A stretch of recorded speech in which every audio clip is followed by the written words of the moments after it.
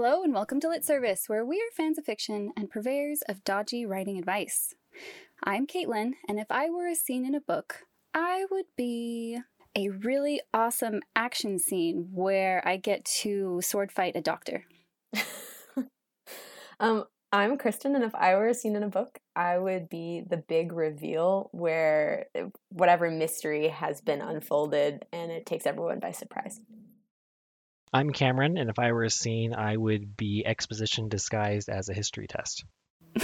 Nice. And then, hi, I'm Ayana, and if I was a scene, I think I would be the opening scene of two strangers meeting in the night for nefarious reasons.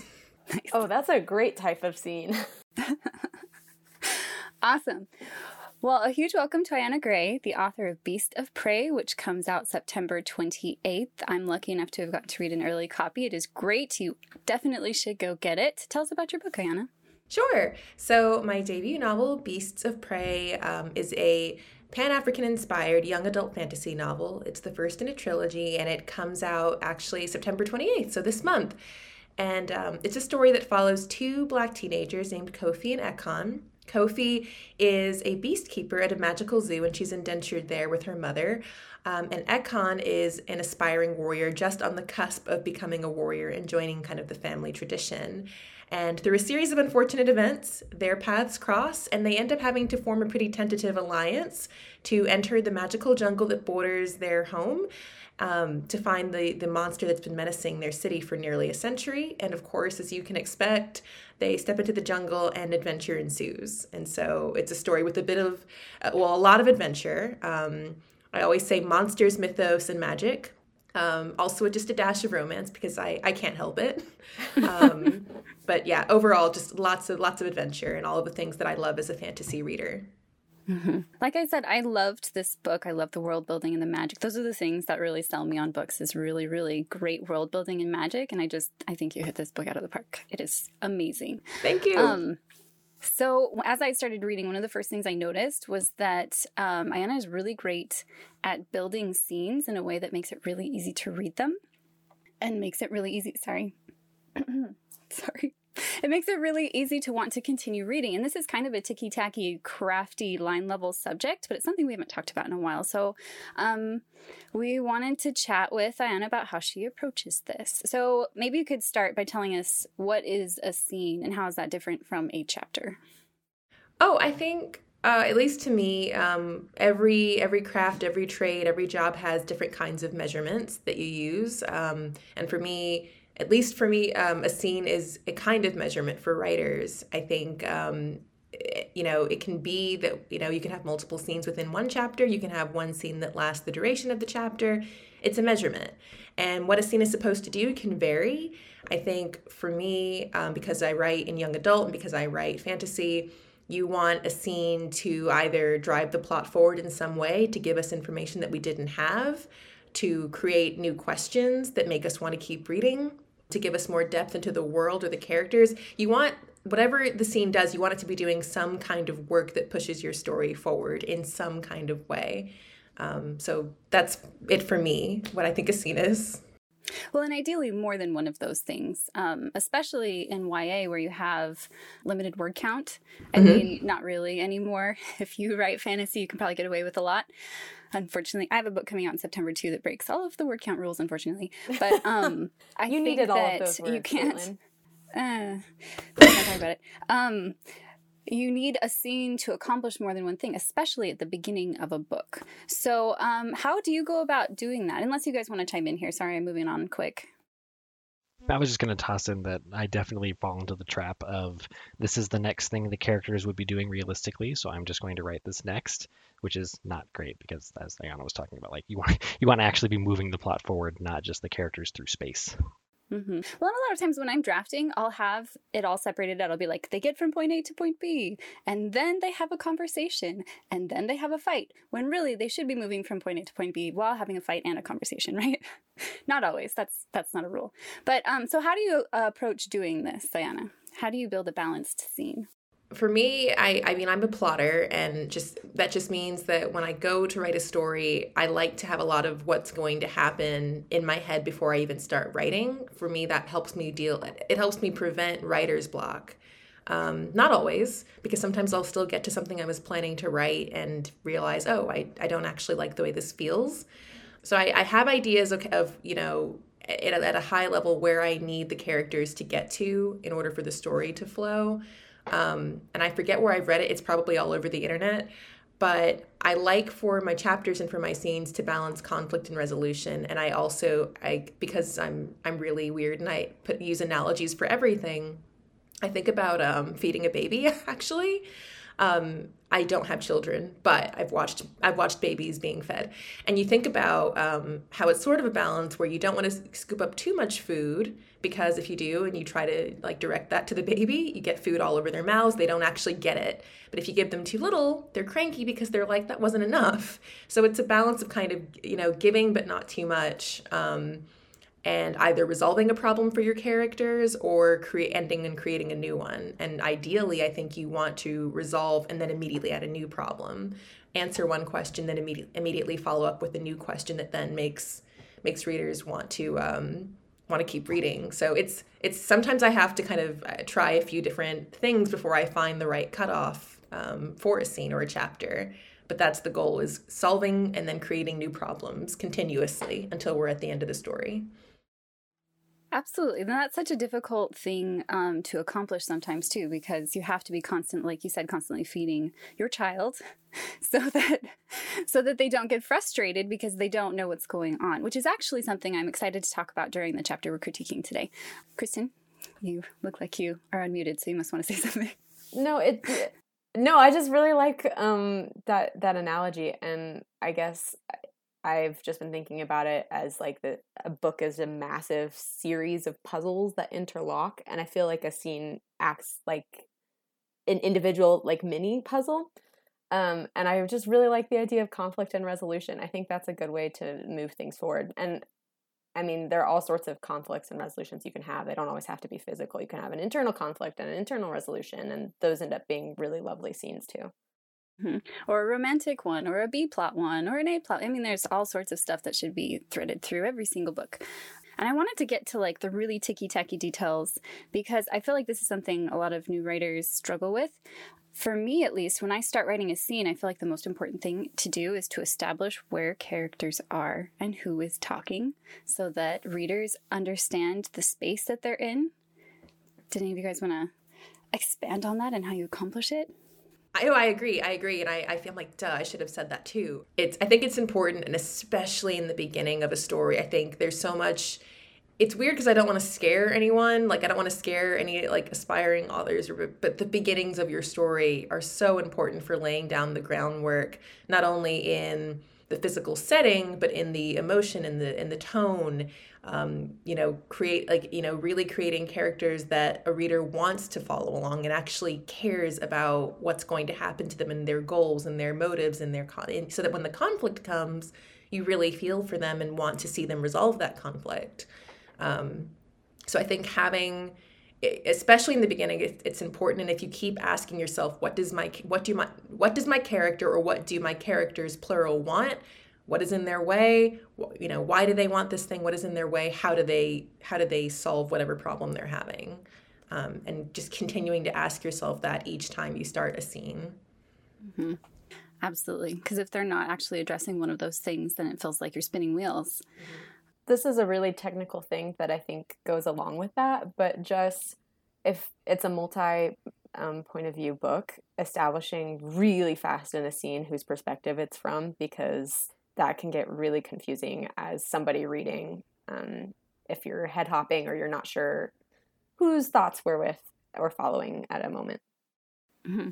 I mean, ideally, people always use the rule where they're like, no matter what a character says, you should be able to know which character said it. And I really wish I were that good of a writer. But I do feel like it's really important, like within the first sentence of a scene, if you've got more than one character, that we know who we're with.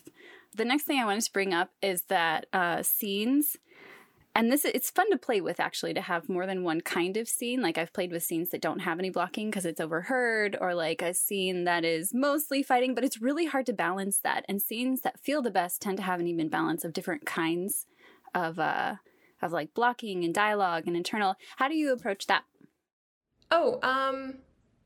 It's, again, I don't know how weird my process is or how normal it is. That's relative.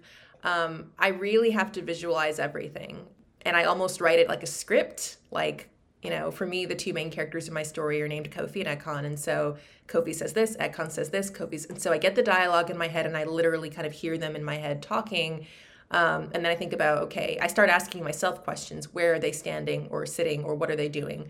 What's around them? You know, how are they feeling? Like, let's check in and do kind of an emotional beat check. How are they feeling? How would they react to this? Are they upset? And then not only how are they feeling, but what would they be showing versus how they're actually doing in their heads. Kofi and Ekon are teenagers. And so I know that as a teenager, emotion can kind of vary. And so I think that's something that I always kind of check in with myself. And then for me, the sprinkling on the cake, so to speak, is adding those sensory cues. You know, and that's where you talk about, and I think the closer and more specific you can get with your characters' POVs, the more you bring a reader in. So what are they smelling? What are they feeling? Are they swallowing? Are they, like, is it hot? Is their skin burning? Are they freezing? Are they clenching their teeth? These really personal things that a character is doing. But I have to get like kind of the speech first, and then become more and more specific as I refine and revise and draft. I really like that, because I feel like so many writers feel like they have to get it all out in their first draft, when real writing is writing it 1,000 times until it's the right way. Yes. Yeah. So I love that you do it that way. I wish that I could make myself just do the dialogue first. I always have to put something, and then there's just a bunch of like, she clenched her teeth and she waved, like, in the middle that I have to delete later. That's good though. And there's something called the emotional thesaurus that's a really neat it's a thesaurus, but it's like, you know, there's a page called fear, and it has all of the physical things that a person does when they're afraid. And so sometimes if I find myself relying on the same clenched jaw, the same like bared teeth, arched eyebrow, whatever it is, I'll try to go look and push myself to find something else. But I think interviewing yourself, like just asking yourself 1,000 questions every time you go about a scene, helps you figure out the heart of a scene. Okay, well, I think we've kind of touched on all of these things just as we've been talking, the things in our outline. Is there anything else any of you want to add? Just to any last thoughts? I actually kind of want to talk a little bit about like scene breaks and exactly how to decide when to use those and when not to, because I think a lot of books do it stylistically different. Like, I was just rereading The Midnight Lie by Marie Rakowski, and she uses scene breaks like insane. Like, that there is so little connective tissue between scenes, whereas some other books are a little bit more connected.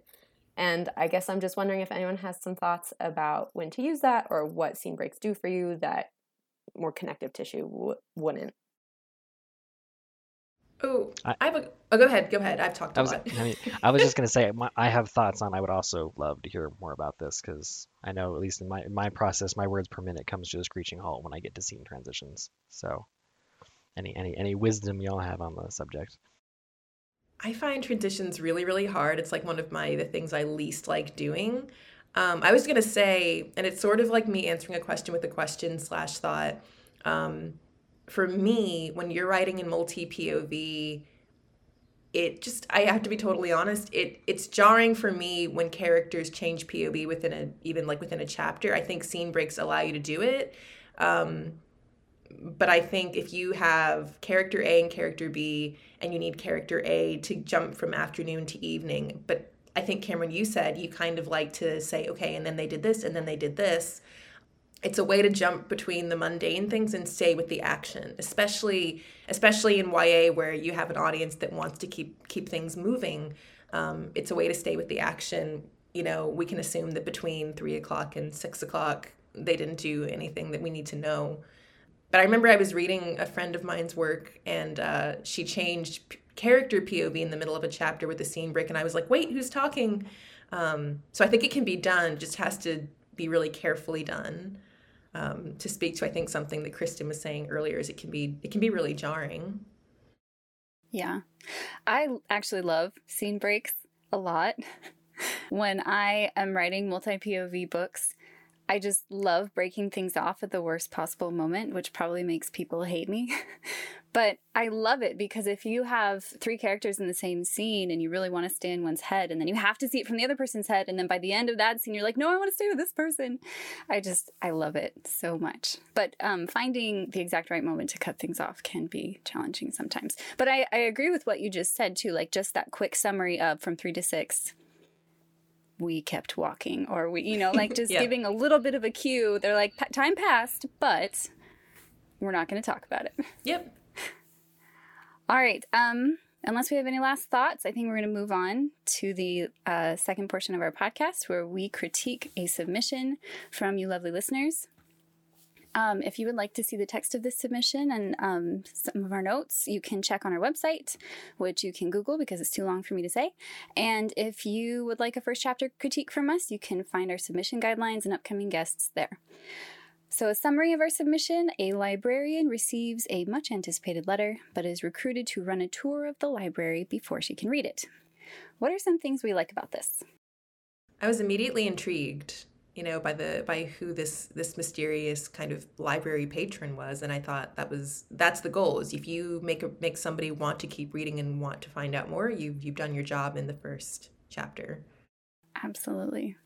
I thought the personality from our POV it started off pretty strong, and then it stayed that way.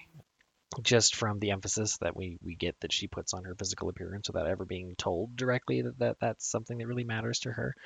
And then the way she handles the fact that she's going to make sure the people who go on this library tour have a good time, regardless of what life-shattering events may be going on for her.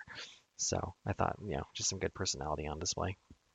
Just conceptually, I love the idea of a huge, mysterious library with a strange patron who may or may not be magic. Like, that's just awesome. Mm-hmm. I really like that, too. There's some really great little details in there, too. Like, there's a thought that there's this ode to the Scarlet Pimpernel that was built into the library, and she's like, maybe that means he lives a double life. And I like the hints that there might be magic. There's vampires or wizards. And I really love some of the hints we get about our main character's backstory with her grandmother and her mother, which I think is setting up a really interesting character arc and some like emotional stuff going on, which I love in a first chapter. I agree. I also, because I mentioned it too, I really appreciate when people add those small specific details. And I noted, like something like the smell of wood polish. You start to think about, what does wood polish smell like? And it just brings you into that world, whatever the world is. And from the opening lines, there's an immediate urgency because she's received something. It's a big deal. And then she's thwarted because she doesn't get to open it. And so I liked that immediate question, like something big has happened. There's immediate action. Okay, so unless we have any last thoughts, we are going to move on to things that might need a second look. So what do we think? So, okay, the thing that I would take a second look at if I was looking at the revising, I think we start out with that urgency and that really intriguing question of, okay, there's a mysterious letter from a mysterious patron. And then our main character, I think Rose she gets pulled aside by this tour, and I felt like we got a lot of information that probably is important in the story, but I wondered if we needed it right then and there. So much of the background. I think when you capture an audience and you can deviate a little, like I'm not saying the tour shouldn't have happened and the people coming in and talking to her, but in the back of her mind, is she still thinking about this letter? Because we don't hear about the letter again until the very, very end, which is good because it brings back the question of, where did this letter come from? What does it say? What is it going to do? I wanted to see that same urgency from the beginning carried out through the entire passage. I definitely agree. And I think sort of packaged into that, because like I was saying earlier, like the personality is really good. I feel like for most of it, we're kind of missing driving whys and wants. Like we know that there's this mysterious letter, but we don't actually, why it's important to her remains a mystery, clear until page 7, which, maybe in other genres you might be able to get away with that, but in YA I feel like page 7 is a long time to go without saying why we have that emotional link to what's going on. I'm not sure this is YA. It wasn't marked, but I think she's already graduated from high school, so there's room for it to be maybe That adult? is completely valid. I was wondering about that. I actually was wondering about that. That would change how I felt about it, actually. Mm-hmm. Well, I mean, I do think that baseline here, it made me think of an episode we did with Dong-Won Song, who's an agent at Howard Moore Hamlet, last year. I think it was last year. They talked about this in a much clearer way than I ever managed to. So if you would like to go back and listen to that episode, please do so. But they said that knowing what is on the line for your character and what is happening is always going to trump a lack of information propelling you forward. And I feel like that's really where we missed a step here in this first chapter, because I really wanted to care about this letter. Like it's cool. It's got this cool calligraphy on it. It's sealed with wax. Like it's got all the cool stuff, but I was really missing the why. And we didn't find out why the SC Falcon guy was even interesting until much later. And so if I had known all that up front, I would have been like, oh, she got a letter, oh my gosh. And I would have been right there with her and excited at the same time as her, instead of the whole time being like, why am I supposed to care about this? So that's probably the biggest feedback I had about this chapter. So my point was completely valid. It was just the reasoning I gave was total garbage. No, you're fine. Depends. I wrote little like things as I was writing kind of to the side. And, earlier we talked about scenes. And my questions were, okay, we're in this grand library, but, what time of day is it? This is silly, but my literary agent actually got me to start thinking about this more in my writing. What's the weather like? Weather can be a massively powerful thing in setting tone. If it's a dark stormy night, if it's a scorching hot day, if it's a crisp autumn afternoon, like that can immediately set a tone that I think can carry through a story. You can give weather, you can almost personify the weather, I think, and that's another way that immediately brings a reader in. And so I had questions like, and another thing, what era are we in? Because we can assume a fairly contemporary, but if you tell me, that this is early 1900s, that totally changes the experience for me. Is this could be futuristic, I suppose, but those little questions, what time is it? What's the weather? More of those cues, like, is she sweating? Is she freezing?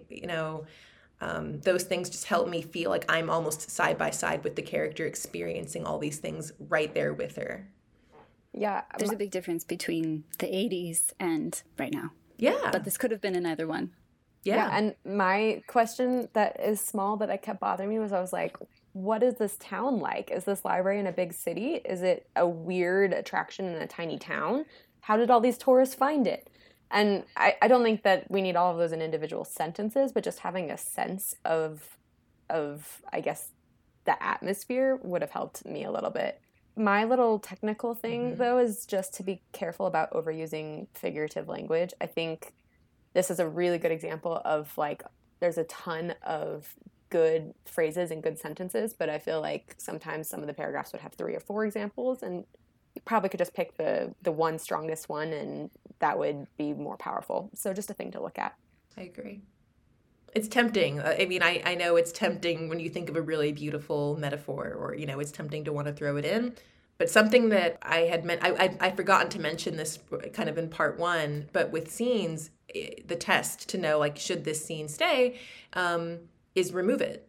Remove it and see what happens. Does taking that out remove a vital piece of information? Does it take away an opportunity to get to know a character a little more deeply? But if it doesn't, and this is subjective, because I tend to write plot centric things. To me, if you can remove a scene without it massively affecting the story, you kind of have to ask, do I need it? And some people will be like, yes, you do. But I'm kind of like, I'm ruthless, and I'm like, if it's not doing something for me, building character, building world, moving the story, then I tend to just chop it. Probably a good philosophy. And it's hard too. Cutting stuff out, until you're even after you're a pretty experienced author, it can really cut. So, yeah. Don't cut them. Just cut.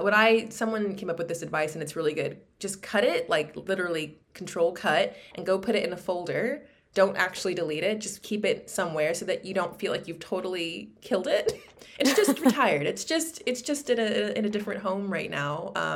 And that can kind of help. But I absolutely do that. Yeah, it's a mental trick, but it feels less cruel to just take the words and put them somewhere else. And it feels less permanent. Yeah. Mm-hmm. You can always go back and fondly reread that funny dinner party scene that you ended up not needing. Well, and I end up recycling things sometimes. I'm like, I really like this tiny part of a scene, and I still have it, and I can go insert it in somewhere else where it won't be a part of junk. And bonus content. Yeah. Someday like readers are like, I want to know, and like they love, two characters, like if they had a dinner party, what would that be like? And you're like, luckily I have a dinner party scene. It's always dinner parties. Right. Okay, so do we have any last minute thoughts on this? Anything else we want to say? I want more. I was really intrigued. I wanted to know more about Mr. Falcon. Absolutely. He sounds really super interesting. Cameron, I keep looking at you and I keep thinking you're going to say something. This is why Aaliyah is in charge, because she's good at this and I'm not. Okay. So thank you so much to this author for submitting. It was a joy to read your work, and best of luck as you continue editing and on your publishing journey. Thank you so much for coming on the show, Ayana. We are super excited to have you here, and I didn't let you say anything there, so thank you for coming on the show. Oh yeah, thank you so much for having me. I don't get to talk like really deep craft, and I love craft. So this was really cool to like get into the bones and get into the nitty-gritty of it. So thank you. Yeah, thanks for sharing all of your wisdom and knowledge with us. We love hearing from authors. And be sure to check out Beasts of Prey. It is coming out September 28th. Our next guest will be Margaret Owen, the author of The Merciful Crow, The Faithless Hawk, and the forthcoming Little Thieves. If you would like your chapter critiqued by Margaret, then get us your work by September 20th. If you like what you've heard, please check out our new Patreon page where you can get bonus content like hot seat critiques, early episode access, and a writing group experience with Lit Service crew members. It takes a whole team of creatives to make Lit Service, and patrons help us keep going. Thank you to all of you who have already become patrons and are keeping us on the air. Thanks to our assistant, Chelsea Mortensen, who does all our social media, and Craig Harris, who's on sound design. We couldn't do the podcast without them. If you want to ask us questions, tell us we're awesome, or whine about how your writing is going, you can find us on social media or email us at litservicepodcast@gmail.com. Please remember to like, share, and review the podcast. It helps us grow. Thanks for listening to Lit Service. We'll see you in 2 weeks.